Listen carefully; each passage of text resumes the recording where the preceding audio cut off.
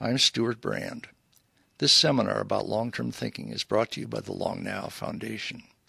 If you would like to see high-quality videos of the talks in the series, including this one, they are available online for Long Now members at longnow.org. Hi, John. Hi. So let's keep this going, this question of how we communicate and interact on this wonderful space that we created. And are we tolerating each other? Are we just using the space for what we wanted to do before? You talked about Wikipedia, but what do you think more generally? Do you think more generally we're transforming this space? I think we're starting to. I mean, I spent a lot. I know you grew up in Africa. I spent a bunch of time in Africa trying to get it connected to the internet, and somewhat successfully by myself. I wanted. Brian Eno had said something that the problem back in the late '80s. He said the problem with the internet is there's not enough Africa in it. Well, there's still not enough Africa in it in terms of the culture, but it nevertheless is getting there. And cultures, and other cultures are starting to be able to manifest themselves, but it's difficult because so much of what goes on in cyberspace has to do with language. Yeah. Still. And so much of what is really true to a culture is in its own language. You can't have a lingua franca that expresses most of the things that are unique to that culture. So when you look at these data that show the rate of linguistic diversification on the web, do you see that as a positive or a negative thing? Absolutely positive. I mean, there are, it's now possible for marginal languages to actually have a published, so to speak, published literature of significant dimensions. But it means we're not part of one conversation. Yeah, it does mean that, and we're never going to be.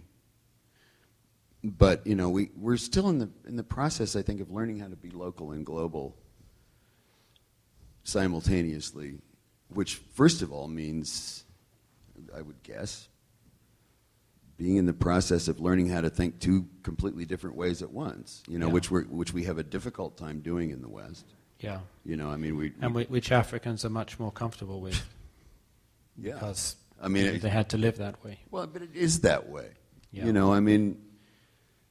It's not either or, it's both and in every instance. It's only, it was a very useful philosophical and scientific tool that made it, that made possible a great deal of wonderful development. Yeah. But, the either or view strikes me as being completely unhelpful now for everybody. Yeah. Yeah, I mean, there's a huge amount happening in for example, the African creation of content. Right. It's part of the whole move around self-representation and so on and so forth. But it doesn't seem to... It's difficult to say that the fact that Africans now self-represent doesn't mean that Westerners are interested in that. They still want to do their own representation of Africa, and the two things exist side by side on the web, apparently not in reference to each other. I mean, just as they did in the other examples you were giving of are we having a useful debate about God on the web? I mean, it's better not to even admit the argument in a way. Yeah.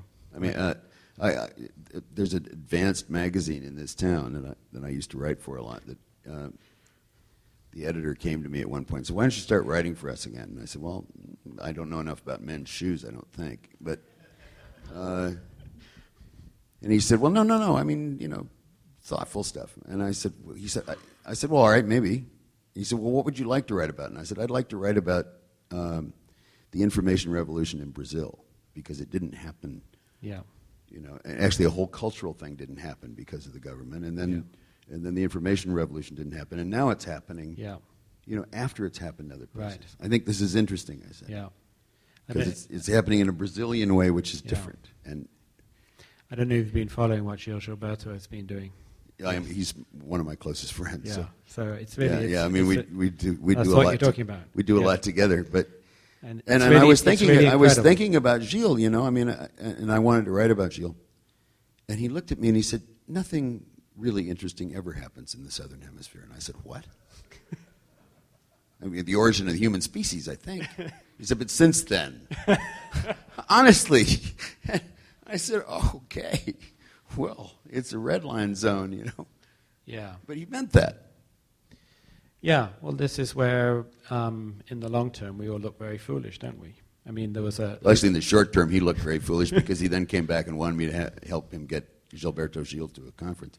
One of the scholars of medieval Islam said that for many generations, Arab scholars debated why Europeans were so dull, and one of them said, it's not because of their genetics, because when we enslave them, bring them here, they perform quite well. It's probably the climate. In that climate, it's just not possible to think quickly. It's too cold. And this was, these debates, you can imagine all of the... But that, and that's what, ultimately cyberspace is one of those great clouds of that kind of sloshing cultural interaction, and hybridization. And sometimes it's working. I had an inspiring experience last night. Do you know who Manu Chao is? Yes. Great fun. Manu Chao played at the Warfield last night, which is sort of surprising because he's a big deal and Warfield's a small place.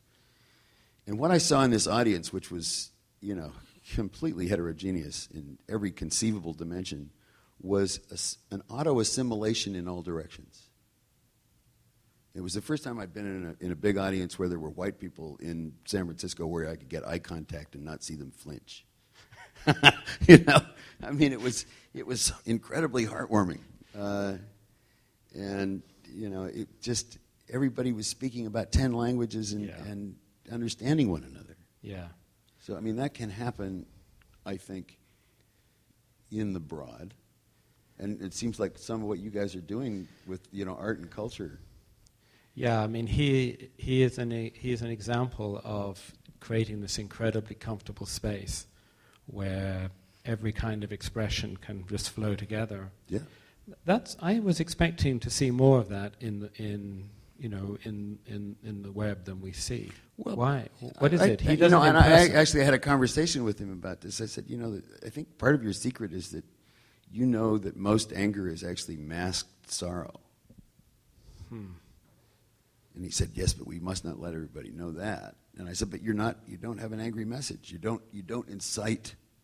Yeah. You don't incite immune response. Yeah, he has a transformative, he leaps. And what we really need to do is do a huge amount of immunosuppressive stuff on our own cultures and our own hearts and on our own selves all the time. Yeah. Which means partly understanding immune response. Yeah. I mean, you have to know, first of all, you have to know who you are before you can properly not fear the other. So what is the relationship between creativity and immune response? Well, that's, I think it's one of the deepest questions there is, because I think what most creative acts do is probe right into this, into the interstitial surfaces of that immune response. I mean, I like art that scares the shit out of me, frankly. And it bounces if it the does, opposite direction. It's rearranging my mental furniture in ways that I have an immune reaction to. Yeah. Yeah, it bounces in a different direction. Right. And that's obviously what we need to do, because we are, we're caught in feedback loops that are not.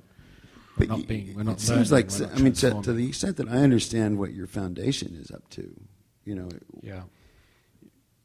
which seems very positive. Maybe I mischaracterize this, but it seems a very positive way of starting out with the art and then trying to preserve and strengthen that which comes around it. Yeah, we try to enable creativity to be a resource for short and long-term processes of actually learning and actually, in a transformative way in societies, and particularly, we so much of the attention to issues of diversity has been a notion of heritage, where we came from. Yeah, but which is static. And then, then we get obviously a lot of romanticizing about, if you Right. I mean, and preserving this. preserving it in its little box. In its box. And you don't want anyone climbing out of their box that you put Right. it in and all the rest of it. But a completely different approach thinks about diversity, thinks about evolutionary processes as Right. processes of creativity and change, and we can look forward, actually, at what it would take to create a diversity that actually works. Well, yeah, and hybridization. I mean, I used to be in the cattle business, and let me tell you, there is such a thing as hybrid vigor. Yeah. And, you can, it applies as equally to culture as it does to genomic behavior. Yeah.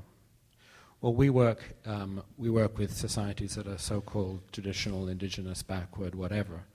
But what we find in all of those societies is a tremendous amount of interest in the new. Yeah. But people want to do it on their own terms. Yeah, they don't want to sure. do it in a way which leaves them Right. anchorless and under somebody else's control. But they want to experiment with the new, and they find the most incredible and hilarious ways of experimenting with the new. I have some friends, and I want to put you together with these folks. There's some friends of mine in London called the October Gallery that do what they call trans-Vanguardian art, which they go to relatively Trans-Vanguardian art. Okay.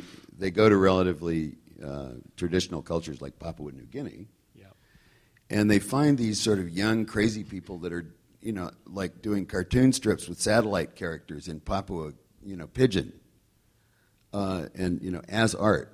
I mean, really kind of very advanced, edgy, contemporary Papua New Guinean art, and that sort of thing is, much more interesting to me than going out there and making certain that this particular war club is perfectly preserved. Yeah. Well, there's long been a movement among artists in societies like Papua New Guinea. Someone characterized this as the authentic versus eccentric. That the outside wanted them to be authentic, and they were trying to be eccentric in their own cultures. But that's sort of how immune response. I mean, part of immune response is good because it, within the self, it's self versus other. But there's also the part of immune response that regulates the self towards self, so it doesn't just. Yeah. I mean, the homeobox. I mean, on the most rudimentary level, if the gene didn't rewrite itself more or less accurately, it'd be kind of Katie barred the door right away, and you wouldn't get very far. But I mean, this is also true with art. I mean, you've got to have some core that goes on being itself. Yeah. But if it is identical, it's not art. Right, exactly. And you want to know how to, I mean, I'm sure you think about this a lot, and I do too, because we're both dealing with boundaryless conditions of future creativity. Yeah.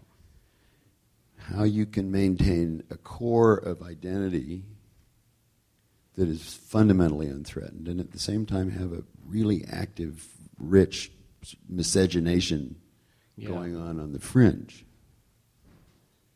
And I don't think we've even started to try to figure out how to talk about this properly because we're so reactive. Yeah. Well, identity obviously has always been connected with issues of politics and so on and so forth. That's probably stronger than ever. And most of the artists who are in this genre are trying to play with identity, of course. Trying to fail. To play with it. Oh, play. Okay. But yes, trying to fail the identity test at the same time. Yeah, right, exactly. But this is me, this is us, it's okay. Right. We can, they are doing it as individuals, but yet you can also see that their whole society is engaged in this debate. And part of the identity question, obviously, comes back to issues of place and livelihood, and so on and so forth. Yeah. And I mean, this is one of the problems with cyberspace is that that kind of doesn't matter like it does in a small town, whether it's in Africa or Wyoming. Yeah.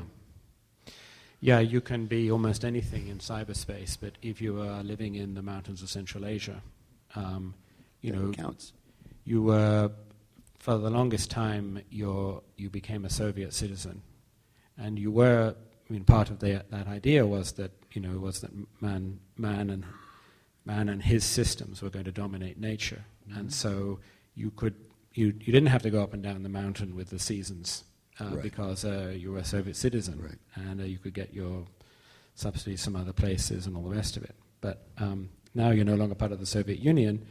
You can have debate all kinds of things about identity, but you better go up and down the mountain because actually, that's the situation. So you've got to build a culture that enables you to go back up and down the mountain at the same time as you have infinite flexibility and possibility about sort of thinking of yourself as a Eurasian. Mm-hmm. And not playing the symbols. And not being too irritable about it if you can possibly do it. I mean... Yeah. Or irritating. Yeah. It's. I mean, I guess it's just life among the humans in some respects. But it's.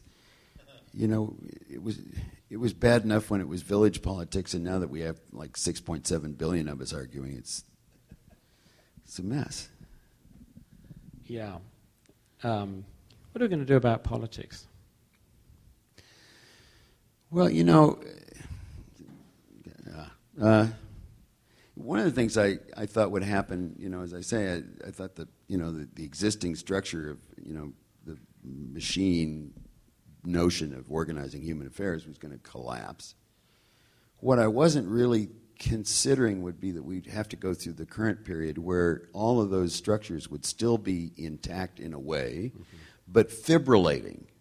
Yeah. Quivering and like all fibrillating organs, consuming huge amounts of energy and resources, and not actually putting much out, and incapable of doing so, in fact. And we don't have yet started in any kind of useful way. I mean, I don't think Burning Man is the model by which we want to replace the federal government, unlike some people. But, we do not have... We have not figured out how to take the self-organizing properties of the Internet and start to use it to organize ourselves in a political fashion without participating much too much in something that, is actually in many ways a moribund conversation that we need to engage with, but we need to figure out ways to disengage with. It's not a very clear answer, but I mean, this is an ugly phase. Yeah, and it's not... we are not the only people looking for the answers to this. I mean, I've been very struck by how successfully, pretty nasty, groups with pretty nasty political ends use the internet to mobilize.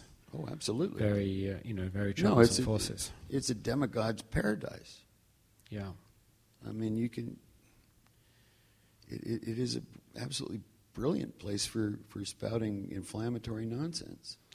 We knew that up front, but we just thought it would be more self-corrective, I think. I mean, if we go back to the massacres in the Great Lakes region in the previous decade, the radio was a mobilizer. But we work in Kyrgyz Republic, and there the internet was a very, very powerful tool and deliberately used tool to construct fearful rhetorics and to document things that often didn't happen in ways to mobilize Uzbek and Kyrgyz communities against each other. So, well, I mean, it's a poor workman who blames his tools. I mean, we will, the internet is not even a tool. It's just an environment in which we might speak, and we're still responsible for what we say. And there's a space for this limited creature, the human being. Yeah, and we are. Marvelous but flawed. It's a good thing I like the human comedy because there's been plenty of it to appreciate. Yeah. Anyway, thank you. Thank you for what you're doing. Thank you, John.